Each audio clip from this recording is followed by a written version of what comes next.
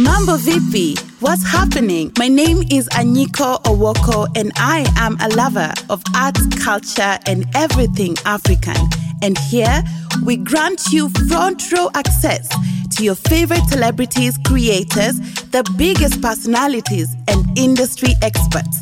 Come with me, you're now a VIP. Karibu sana VIP Access with Anyiko. Hapa mimi ndio naitwa Anyiko na leo I'm hosting an artist from Tanzania. Kwa hivyo tutakuwa tunaongea Swahili. Yani si kila siku tunaongea English kwa sababu we are in East Africa, we are in Kenya and we celebrate our culture, we celebrate our language and we celebrate those who continue to sing, speak and amplify the language of Swahili. Today on the podcast I'm hosting none other than Fredrick Mulla. If you'd like you can also call him King Tai.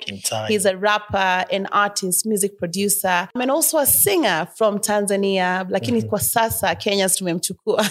Baya sana. Yeah. Mulla, welcome to VIP Access. Asante sana. Asante sana. Mimi nilikuwa najua sio VIP. Leo ndo nimejua kumbe na mimi ni VIP. Wewe ni VIP kabisa. Kwa sababu tumekuwa tunaonana. Yeah. Kuna wakati ulikuja hapo kwenye VIP Access ulikuwa na Provoke. Yeah, sure.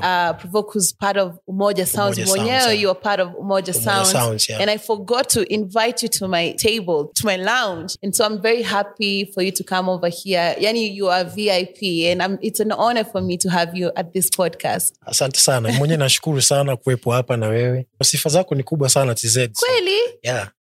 So watu Tanzania wakiona hii watazidi kuniogopa. Hata ndio maana nimesema tuongee kwenye lugha ya Kiswahili kwa sababu yeah. My interviews kwenye VIP Access zile nimefanya kwa Kiswahili kama na Nandi, Juma Jux. Nafanya vizuri sana Uswahilini. Yeah. And I do have a song. Kuna nyimbo inaitwa Uswahilini. Kuna wimbo inaitwa Uswahilini. Na wewe imenifanya nione kumbe Kiswahili ni lugha kubwa East Africa kuliko hata Kiingereza. Really? Which is really good. Kwa Tanzania, Uswahilini ni sehemu ambayo wanatoka watu wa low class. Huko wanaita ghetto. Lakini kwa TZ ghetto ni mimi nikiwa na crib yangu, let's say. Crib yangu ndio mimi nikiita ghetto ina maana niko kwenye crib. So kwa TZ ghetto ni crib. Huko ni tofauti kidogo. Ni tofauti. Na tena huku ukisema Uswahilini yani unafikiria kitu tofauti, yani Waswahili, lakini si hivyo kweli. Tanzania si hivyo. Kwa kule Uswahilini mtu ambaye anatokea Uswahilini ni mtu ambaye atokea Ushuani, sisi tunasema Ushuani ni huku mnasemaga mababi. Mababi. So kwa maana napenda hii podcast kwa sababu hivi nafundishwa yani meanings za Tanzania. Tanzania, yeah. So karibu sana Kenya. Tunafurahia kuwa na wewe hapa. Mimi nishakuwa Mkenya by the way. Yeah. Yani Mulla nimekuzoea sasa kama Mkenya, unajua. Mimi Mkenya, najua mpaka sheng. Kabisa. Najua mpaka sheng. Yani wapi difference kati ya Tanzania and Kenya? Unapenda nini ambaye inakupendeza hapa Kenya sana? Sasa mimi ni patriot though. Watanzania wasinichukulie vibaya. Ndio maana navaa hii kila sehemu ninayokwenda. Yes. Lakini napenda sana Kenya kwa sababu kuna vitu vingi ambavyo mmetuzidi na inabidi tujifunze, so mimi kwa kuwepo Kenya imenisaidia vitu vingi sana.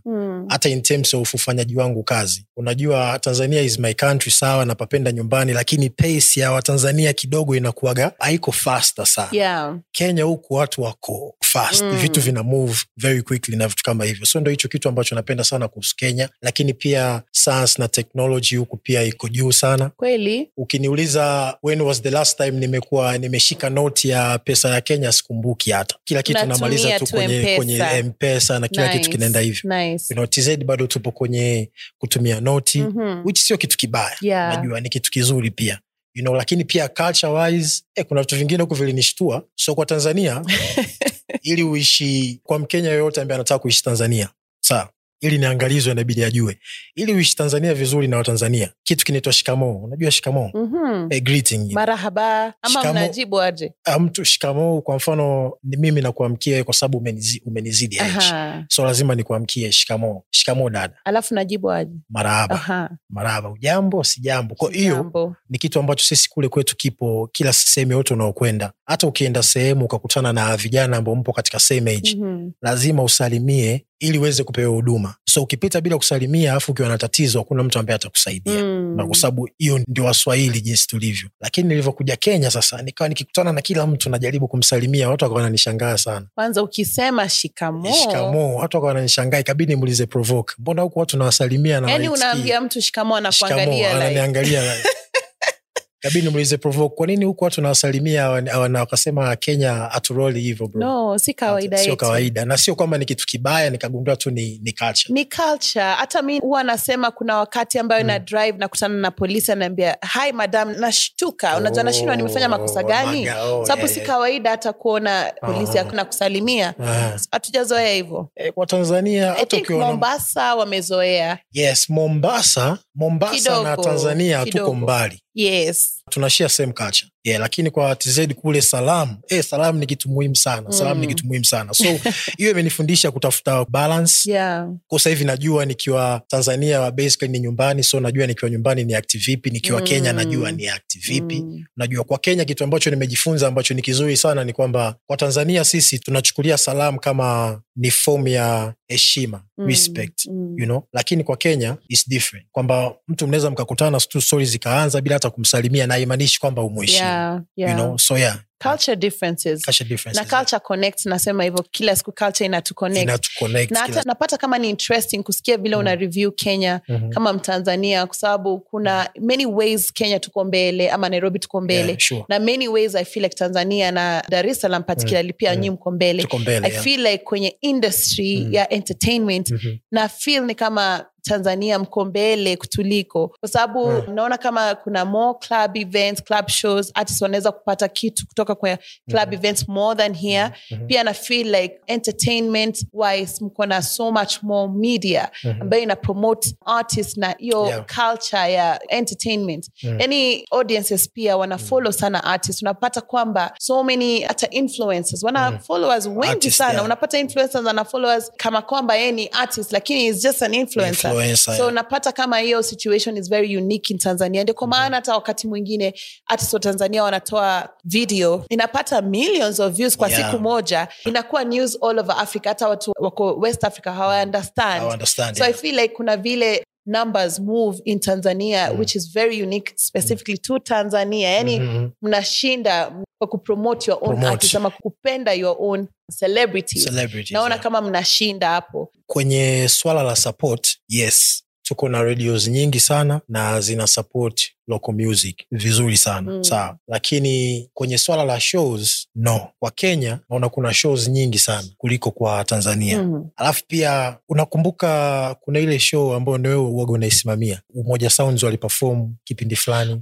Nakumbuka. Yani ile show ya Gote Institute, The Jam, ambayo huwa na curate. Yes. Na mimi nikaperform kidogo. Yes. Unajua kale kapati kadogo nilikoperform, nililipwa pesa nzuri ambayo kwa upcoming artist wa TZ ni ngumu sana kupata hiyo pesa. Kwa kweli? Kabisa. Hata wasanii wachache ambao sasa hivi tumeshakuwa marafiki kidogo, ambao kwa huku Kenya sio wakubwa, kuna shows wanazifanya na pesa ambazo wananiambia waga wanalipwa, nikikompea na TZ ni tofauti kidogo.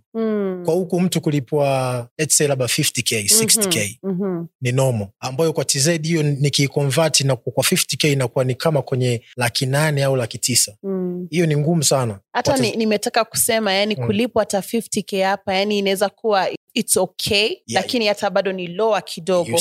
Kuna shows nyingi ambazo unaweza pata above that. Lakini kwa Tanzania kwa msanii ambaye anaanza ni ngumu sana kupata 50k. Okay, nakuelewa sasa, nakuelewa. 50k. So both sides kuna vitu vizuri na kuna give and take. Kuna advantages and disadvantages. Lakini kitu kingine pia I feel like kwa East Africa, Kenya ndio kama hub ya entertainment. Naona ni kama huku kuna investments nyingi sana. Yani tofauti na TZ. Na mimi nasemaga ni kwa sababu ya wakati mwingine Kenya mshukuru sana, mnaongea lugha mbili, mnaongea Kiingereza na Kiswahili. Tanzania sisi ni watu wa Kiswahili. Mimi nimezaliwa kwenye mazingira ya Kiswahili. So hata level yangu ya Kiingereza ambayo niko nayo sasa hivi ni zile juhudi binafsi, kwamba nilishajiona since when I was young, nikasema one day nitafika somewhere, so lazima ni get ready mapema understand vitu kama hivyo. So I feel like pia language wise, kwa sababu mnaongea Kiingereza, hiyo inawafanya pia kuinteract na watu wengi internationally kwa urahisi zaidi kuliko Tanzania. Kama ulivyosema podcast zako za Kiswahili zinafanya vizuri sana.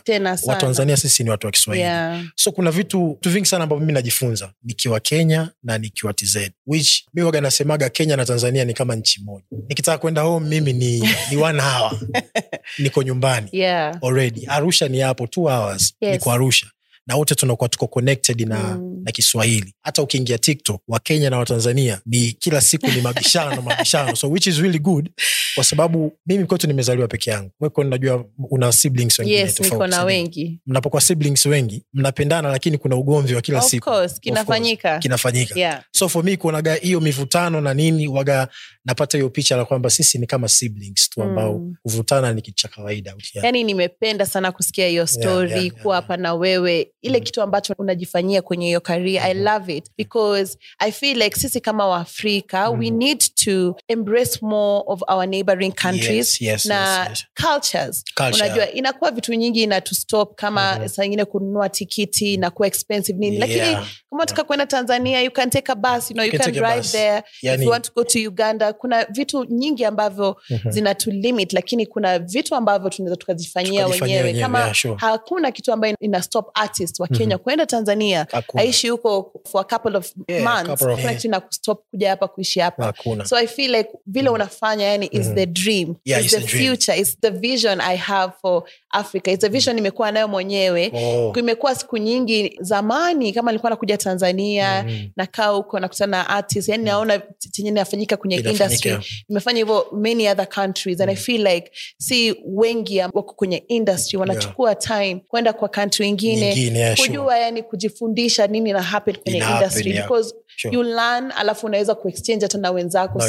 I applaud you for what you're doing and I think it's really amazing. Yani tunakukaribisha Kenya. Ukitaka uwe hapa kila siku ni sawa tu. Mimi nipo Kenya bwana. Mimi Mkenya natafuta tu jina ya Kenya sasa hivi. That's so cool. So cool. Ningependa kuongea kuhusu group ya Umoja Sounds ambayo wewe ni part of the group. Na mwingine ambaye yuko kwenye Umoja Sounds amekuwa kwenye hii podcast Provoke who is an acclaimed music producer in East Africa, Afrika nzima anafahamika. So ilikuwa aje ukakutana na Provoke na ukakutana na Umoja Sounds, alafu ikakuwa aje mkakubaliana utakuwa one of the group members? Hiyo story inanikumbusha vitu vingi, naweza nikalia lakini usinicheke. Kweli. Which is really good. Oh my God. So ilikuwa ni 2021. Nimemaliza chuo. Nimesomea muziki by the way. Niliona kwenye University of Tumaini. Tumaini University Makumila. So niligraduate pale 2017, Bachelor of Arts in Music. Hapa juzi tu 2017. Baada ya kugraduate sasa, najua nikaa nawaza na kwa kitu ambacho nimesoma kupata kazi ni ngumu sana. So mimi na my friend ambaye tulisoma wote tukafungua kampuni yetu Arusha tu hapo. So mimi nyumbani ni Morogoro. So kutoka Arusha mpaka Morogoro ni kama 12 hours by bus. Morogoro ipo close na Dar es Salaam.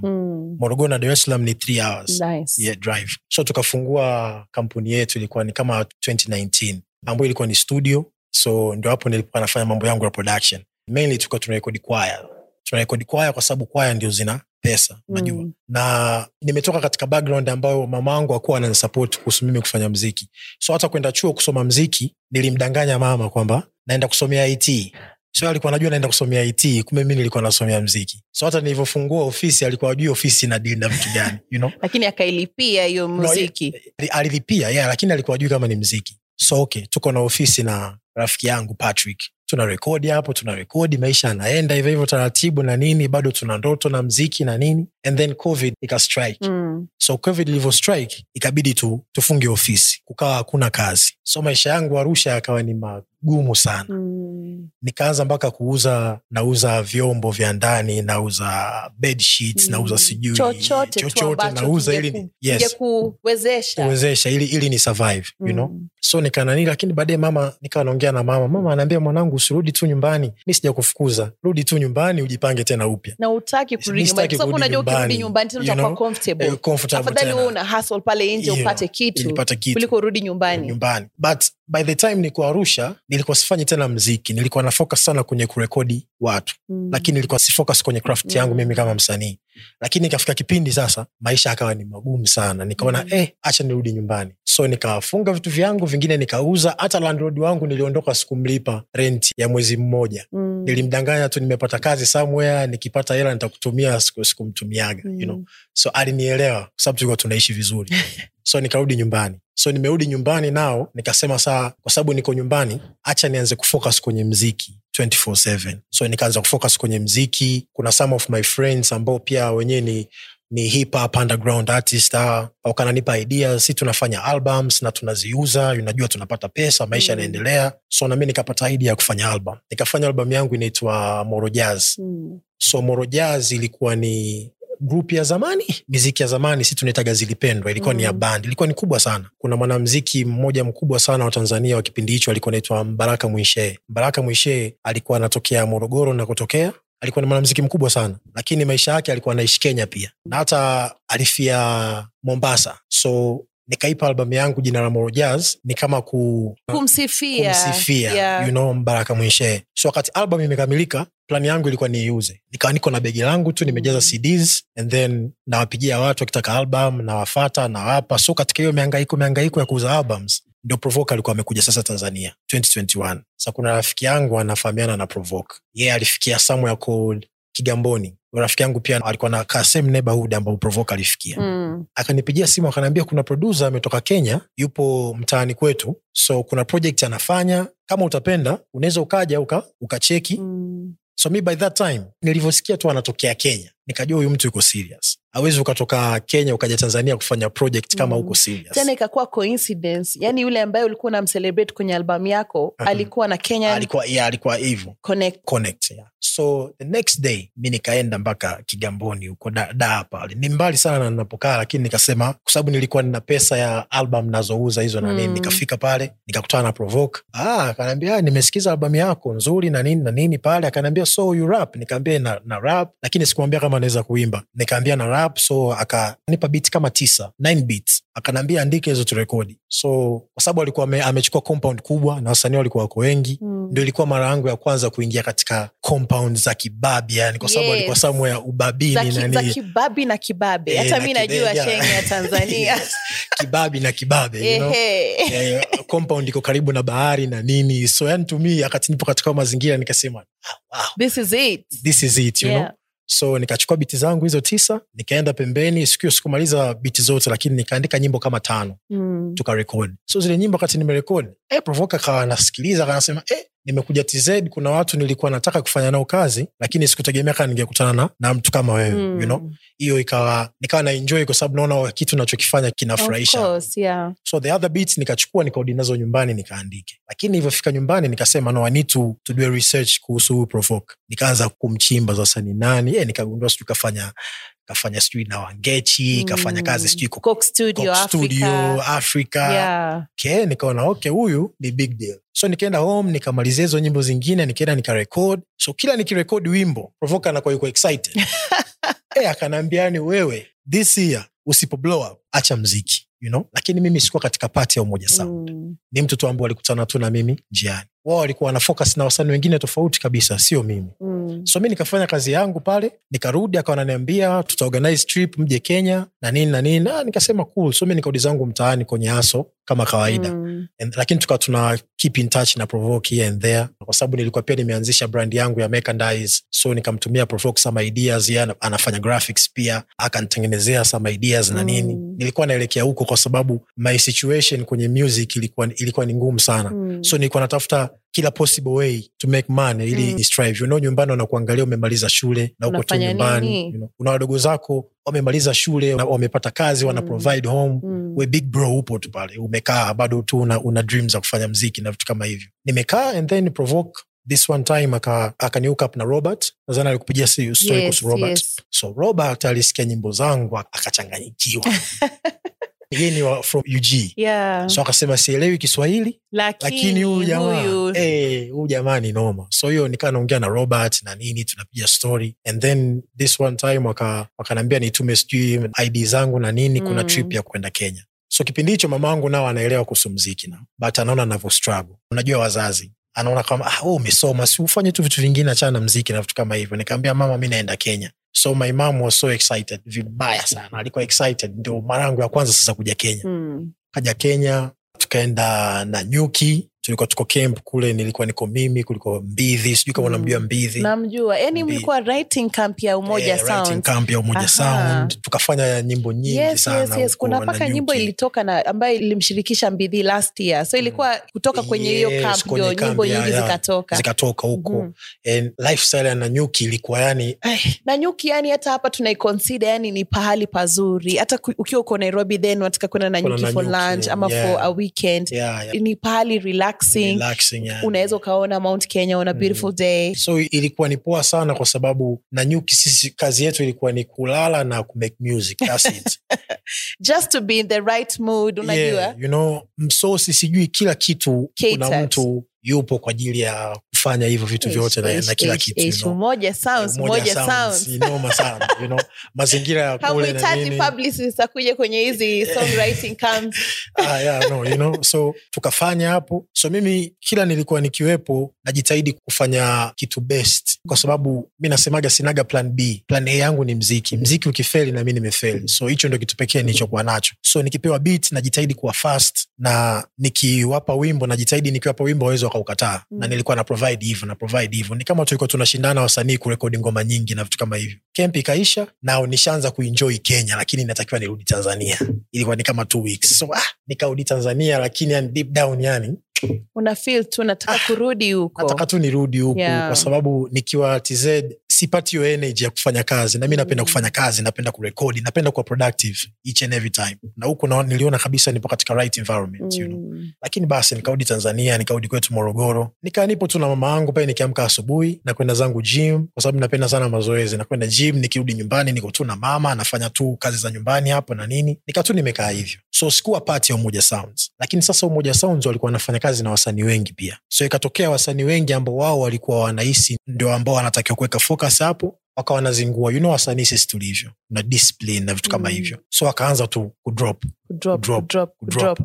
Lakini wakakaa wakatulia wakasema, lakini kuna huyu kid Mulla, mbona hana mambo mengi, anafanyaga tu kazi zake, ametulia, hana vitu vingi na nini. So nikapata tena trip ya kuja Kenya last year. Nikaja Kenya, Robert akanipigia simu akasema utakuwa sawa kuja Kenya kama 6 months. Mimi nikaambia tu ukiniambia miaka na miaka mimi niko sawa. I'm ready. Mimi nataka niwe katika environment ya kufanya kazi. You know, akaniambia basi sawa. So nikaongea na mama yangu hapa, mama yangu, unajua kwetu mimi niko peke yangu.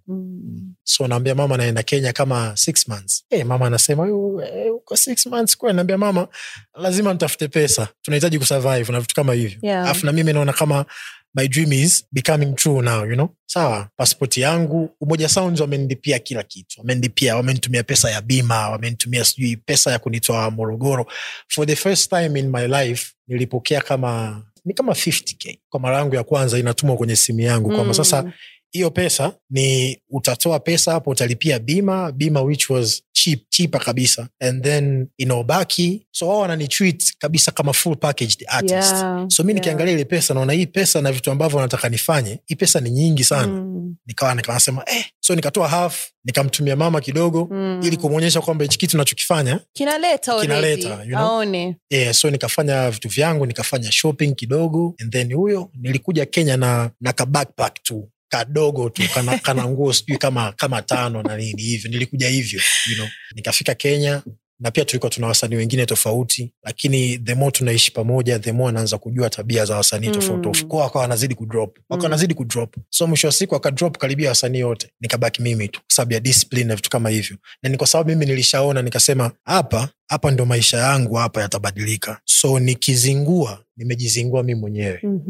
So lakini hiyo ni behavior ambayo niliitengeneza since before. Unajua hizi mambo hazitokei tu yani from nowhere. Ni habits ambazo nimekuwa nikizidevelop toka zamani, pengine mimi bila kujua, you know. So wakaona tuko na Mulla, tukimpa kazi ana deliver on time, ana maneno mengi. So akaniita kikao, akaniambia so wewe uko talented sana, lakini kwa nini kwa Tanzania sio msanii mkubwa? Nikaambia me what I know is niko na product, lakini sina means za kusupport product yangu. So kama mtaweza kusupport my product, naweza nikafika sehemu ambayo mimi na wish kufika. So deal ya kwanza ambayo nilipewa na Umoja Sounds ilikuwa ni ya management deal, ambayo ilikuwa ni 5 years. So wanani manage na rekodi free na management, that's it. lakini wimbo ukitoka, kazi ya mimi kumake sure wimbo unafika redioni ni mimi, kwa sababu it is your thing. Yes. Unajua sio kazi yao. Yeah. Which was really good kwangu, kwa sababu kwa wasanii wengi tunajisahau sana. Ukishaona una team ya kufanyia kila kitu, unasahau kabisa. Unaisiwe kazi yako ni kurekodi tu. Hapana, lakini ukiwa katika music business lazima ujue pia biashara around ikoje. So kwa kwangu mimi ilikuwa ni kama chance ya kujifunza. So wimbo ukitoka mimi na push. Tukiwa kwenye kikao naambiwa okay, so wimbo tunaachia tomorrow, plan yako ni nini? So lazima niwe na plan before, nimeplan kufanya hivi na hivi na hivi na hivi na hivi na hivi. So nikawa najifunza vitu vingi sana. And then tukakaa tena, kipindi chote wananisoma. And then baadaye wakanipa deal nyingine ambapo sasa ndio walikuwa wana plan ya kuwa na msanii kwenye label. Wakaniambia lakini wewe tunataka tukupe hiyo record deal na vitu kama hivyo. Nikashukuru, nikapewa tena record deal ya 5 years. Na nikaambiwa kabisa kwenye record deal yako ina worth this much. Sawa, lakini hiyo pesa hatutakupa mkononi. Wasanii tena. Yeah. Tukipewa pesa mkononi, hiyo pesa wengi tunajuaga ni kwa ajili ya kuspend. Tapata kazi ingine. Hiyo kazi ingine tofauti. So hatukupi hii pesa mkononi. Hii pesa ipo kwenye account. Hii pesa ndo hapo tutakuwa tunatoa kodi yako ya nyumba unapokaa na pocket money yako ya matumizi inatoka hapo. Nikasema which is nice. Mimi kazi yangu tu ni kufanya muziki. So tumeendelea kufanya, miaka inazidi kwenda na provide kazi zangu vizuri. Baadaye sasa ikafika kipindi wakaona sasa kwa sababu ni nadra sana kukutana na wasanii ambao wanaelewa hii biashara na wana plan ya sehemu ambao wanataka kwenda, lakini wewe unaonekana unaelewa. Naelewa wasanii tunavyozingua, I understand, unajua, na nataka pia kujifunza the other side of business na vitu kama hivyo. Wakaniambia sisi tunataka tukuchukue sasa kama uwe sasa nawe part ya Umoja Sound, sasa kama mfanyakazi wa Umoja Sound na vitu kama hivyo. Nikakubali, wakaanza kunitrain. So sasa hivi ukiona wimbo wote umetoka kwenye DSPs na nini, mimi ndio niko behind that. So kwenye kutengeneza content, kwenye kufanya nini, hivyo vitu vyote wananionyesha around na vitu kama hivyo. So nikaenda kwa sasa hivi na mimi ndio niko part of Moja Sounds. Ukiangalia hata picha zangu za zamani na sasa hivi Wakenya wanasemaga nimeomoka. Nimeomoka, nimekuwa na shavu kidogo, niko healthy. Unanifurahisha sana. Yaani kuna siku hata ulikuwa na ile afro, unakumbuka? Nilikuwa na afro, nilikuwa nimekonda, nilikuwa nimechapa mbaya. Ulikuwa nimechapa mbaya, lakini Umoja Sounds ndio hivyo, mpaka hata mama yangu last time, najua sisi tunapotoka tulikuwa tuna matatizo ya maji kidogo nyumbani, hatuna maji, tunachota maji kwa neighbors na vitu kama hivyo, so sasa hivi mpaka nimelipa service za watu wapeleke maji nyumbani, so hadi mama mwenyewe sasa hivi anaanza kuona kumbe nilikuwa tu kwa spend ufanye muziki, lakini kumbe ulikuwa unamaanisha kitu ambacho unakifanya. So shout out sana kwa Umoja Sounds, na pole sana kwa wasanii wote ambao walipata hii nafasi na wenyewe wakuona kama opportunity. Wow, congratulations kwa hiyo. Yani nimependa sana your story.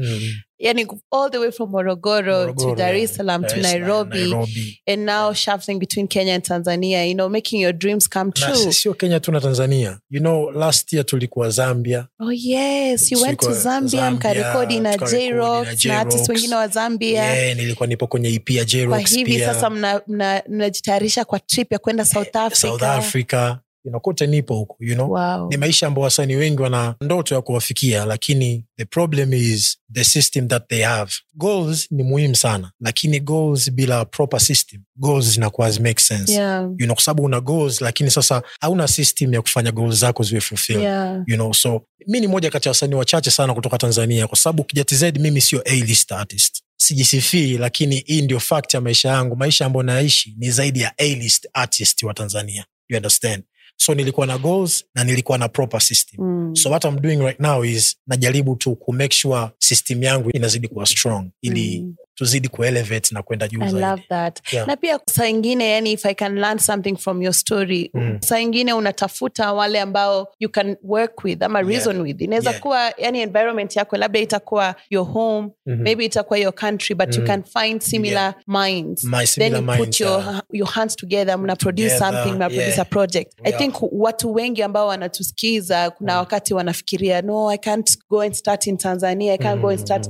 You can go and start anywhere. anywhere kabisa, kabisa. Yeah. Nilipotoka Morogoro nilikuwa na marafiki zangu. So hata Moro Jazz, my first album, aliproduce rafiki yangu na ni kama ndugu yangu anaitwa GQ. So GQ yuko very talented. Ni producer, pia ni videographer, So nilikuwa niko huko na nimeacha wasanii wengi sana ambao ni talented, Lakini sasa the difference is, mimi nilikuwa sipendi kukaa Morogoro. Yani nilikuwa nikifanya kazi zangu najiona like, mimi nahitaji kuwepo kule, Wakati mwingine pia ni environment. So wakati mwingine unaweza ukawa na kitu kikubwa, lakini uko katika environment ya watu ambao hawasupport ukubwa wa ndoto zako. Watu ambao hamfikiri the same.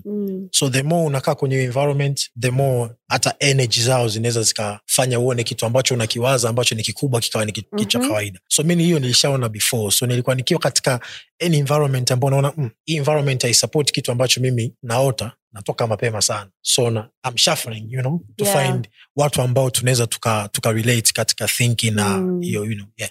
That's nice. Wanakuita King Tai ama Master Manondo. Kwa nini? So King Tai ilianzia chuo, lakini haikuwa Tai, ilikuwa ni ego. Kwa sababu wakati niko first year, wakati tu nimeenda chuo, nilisema goli yangu ya kwanza kumake sure mpaka siku nikimaliza mwaka wa 3, mimi ndo nitakuwa mwanafunzi pekee ambaye nasomea muziki maarufu kuliko wanafunzi wote. So this one time tulikuwa na basketball concert. So mimi nachezaga basket. Kwenye basketball concert kulikuwa na live performance, live band inapiga hapo. So teammates wangu wanajua mimi I can rap, lakini wagasipendagi kurap mbele za watu, So wakati nacheza wakaniambia, bana wewe hatutaki ucheze, tunataka uende pale ukarap, kwa sababu watu ambao walikuwa wana rap walikuwa wanazingua, So akaniforce nikaenda pale. So niko tu na verse. By that time Beyonce alikuwa ametoa wimbo unaitwa Ego. Remix yake alikuwa yuko na J. Cole. So mi J. Cole ndio kama role model wangu. So nikamwambia mnaweza kuplay wimbo, but nzuri wakawa wanaujua. So akawa anapiga cover ya beat ya huo wimbo. And then nikaanza kurap. Kwenye chorus kuna mtu akawa anaimba, I got a big ego. So kwa sababu ndio nilikuwa niko first year, watu wengi walikuwa wanijui. Wakawa bwana, kuna jamaa mmoja aliimba wimbo fulani wa ego, wimbo fulani wa ego, wimbo fulani wa ego. So jina langu ndio likaanza kukua hivyo, ego. So mpaka namaliza chuo, watu wengi chuoni walikuwa wananifahamu kama ego. Nilivyorudi mtaani, nikasema hii ego imekaa kizungu kidogo. Acha nitafute maana ya ego kwa Kiswahili, ambao ndio ni Tai sasa. Sikujua hata. Ndio nikaibadilisha from ego ikawa Tai. But that. King, kuna presenter mmoja yuko kwetu Morogoro. So mimi ndio nimetokea msanii pekee ambaye na represent Morogoro to the fullest kuliko wasanii wengine wote kwa kutokea. So huyo presenter alikuwa anitaga King, ananiita King. So nikasema so King ndio ikatokea King Tai. But Master Manondo ni kwa sababu ya mimi napenda sana mazoezi. So Master Manondo ina maana mbili. Kwa Tanzania, mtu akisema bwana Anyiko ana nondo, ina maana Anyiko yuko full of information. Nondo ni information. Wakati tuko shule tulikuwa tunatumia like kwa wale watu ambao wanaingia kwenye mtihani wako wanamaliza dakika 10 washamaliza, au wale ambao wanakuwa na piece of paper ambao wamecopy information ili wanani tunasemaga wako na nondo. But other term ya nondo ni chuma, na ukizingatia mimi ni mtu wa kwenda gym, napenda kwenda gym kufanya hivyo na hivyo, so ndio kaja hiyo Master Manondo. So since ni chuma, unajua gym inatusaidia kwenye kutengenezea confidence na vitu hivyo. So Master Manondo as a word ina maana kubwa sana. Inasimamia vitu nyingi. Inasimamia vitu vingi sana, full of information. Inasimamia yani kule kuwa living a healthy lifestyle. Inamaanisha kuwa very knowledgeable, ama kuwa na knowledge na kuiweka kwenye karatasi na kuiweka kwenye nyimbo. Nimekuelewa kabisa. Kwa hivyo inakufaa kabisa hiyo jina. Inanifaa na imekuwa kubwa by the way, hata sikutegemea. Kwa hivyo ungependa kujulikana kama Master Manondo ama Fredrick Mulla, ama unatumia gani yani? Fredrick Mulla ndio ambayo iko all over. Fredrick Mulla. Na hata Mulla pia ilikuwa ni inspiration ya Camp Mulla. From Kenya. Yeah. So before that nilikuwa naitwa Freddy Flows. Yeah, nilikuwa naitwa Freddy Flows. And then Camp Mulla wakaja. Na wapenda wa jamaa mpaka leo. So alivyokuja nikatoa hiyo Flows nikaweka Mulla, and then kwa sababu nilikuwa naitwa Freddy Flows, na by that time Kendrick pia alikuwa ndio yuko on pick. Yes. Nampenda sana Kendrick. So nikaona like jina langu mimi ni Fredrick. So Kendrick Fredrick nikaona zina make sense. Yes. So ikawa tena sio Freddy, ikawa ni Fredrick Mulla. Lakini Mulla ni kutoka camp Mulla. Yani kila jina ambayo unaibeba kuna yani meaning behind it. Yeah, kuna meaning behind it. I understand. That's so nice. Yeah. So Moro Jazz ilitokea 2021 alafu ukafuatia na gani tena? Before Moro Jazz, nishakuwa na mixtapes and EPs. Okay. Before. So after Moro Jazz ndio EP zilizotoka ni za Umoja Sounds and then last year ndio nikatoa Master Manondo EP. Yes. Alafu sasa I think umekuwa ukifanyia kazi yo album. Provoke alinielezea kwamba kwenye hii album yani tutaona a different side of Mulla. Mulla pia atakuwa naimba. Sijui kama watu wanajua kwamba you also a singer. Ningependa uongelee hiyo pia. Watu wachache wanafahamu kama mimi ni mwimbaji kwa sababu hata wakati niko shule umaarufu wangu ulitoka kwenye kuimba sio kwenye kurap. Really? Yes, so tulikuwa tuna concerts kila end of the semester. So watu wa muziki tunaandaa concert chuoni hapo. So pia nilianzisha kitu chuo ambacho mpaka leo anakifanya. So before chuo chetu ni cha Lutheran. So kuna mambo mengi sana kanisa naendelea. So before ilikuwa tukifanya concert wanaimba tu nyimbo za kanisani na vitu kama hivyo. So fans hawakuwa wengi sana. Lakini by the time wakati mimi nimeenda chuo ndo niliintroduce tuwe na category ya kufanya covers ya secular songs ambazo watu wanazipenda. So nakumbuka wimbo wangu wa kwanza kuimba chuo ulikuwa ni tunarudi tena Kenya, South Soul. Nelea. So niliperform Nelea na rafiki yangu mmoja anaitwa Fonabo. Tulifanya live performance na ilikuwa ni mad. Yani ilikuwa mad kwa sababu hata walimu hawakupenda hiyo concept ya mimi kufanya secular, lakini mimi nimetokea kwenye secular. Ilikuwa ni mad na ika-work. So next concert watu wakawa wanauliza Igo ataperform? Kama Igo hataperform sisi hatuji. So mimi ikawa sasa nipo. Sasa walimu wakifika wanaambia so next concert utaperform wimbo gani? Nakumbuka next concert tukarudi tena Kenya. Nikafanya wimbo wa Uliza Kiatu wa tukaperform live. I wish ningekuwa na hizo clip ungeona. Hiyo ukumbi wa chuo ulikuwa umejaa. Watu wengine walikuwa wako kwenye madirisha wanachungulia na mvua ilikuwa inanyesha. By the time tunaperform huo wimbo, yani ni watu walichanganyikiwa, yani ilikuwa ni mad. Mpaka baada ya hapo wimbo ukawa ukipita chuoni kwenye madoms ya watu unasikia watu wanapiga ngoma ya The Art Band au na nini vitu kama hivyo. So chuo nilikuwa naimba basically. Lakini nilivyorudi mtaani nikarudi katika basics tena za kurap. So nikawa sikuimba tena muda mrefu sana. But wakati nimeanza kufanya kazi na Umoja Sounds, nisharekodi baadhi ya nyimbo za kuimba na nilikuwa naimba sana R&B. So Provoke akaniambia sasa hivi sasa you need to get back kwenye uimbaji, kwenye basics, you know, kwa sababu tumeona nyimbo chache ambazo tumezitoa za kuimba zimefanya poa kuliko za kurap. So hatuachi rap lakini inabidi tuanze, but namna ya kuimba sio namna hii ya kuimba ambayo naimba sasa hivi. Akaniambia nataka uimbe Afrobeat, nataka uimbe Kiswahili, ile bongo flavor ambao Waswahili mnaimba. Na mimi sikuwa mtu wa bongo flavor, nilikuwa ni mtu wa R&B. So nikachukua off kama 3 months hivi au 6 months. Nasikiliza Afrobeat, nasikiliza bongo flavor ili nijue wanavyoandika, wanavyoimba na vitu kama hivyo. Na wimbo wangu wa kwanza kurekodi ambao kila mtu aliupenda ulikuwa ni wimbo ambao tumewachia last week, Sitachoka. Umoja Sounds featuring me and Frida Amani. Nzuri sana. Yeah, Sitachoka. So hapo ndo nilishaanza kujipata sasa kuimba hizo afro na vitu kama hivyo. So basi kuna nyimbo nyingi nimerekodi za kuimba na bado nilisharekodi nyimbo nyingi sana za kurap. Nimerekodi almost kama 100 songs za kurap zipo kibao. Yeah. So sasa hivi I'm collecting hizo za kuimba. Hata mimi nasikia kama ni interest ni kusikia kwenye ukiimba kwa sababu inanionyesha different side of Mulla. Yeah, different sides of me, you know. Lakini pia sija limit my potential. Yeah.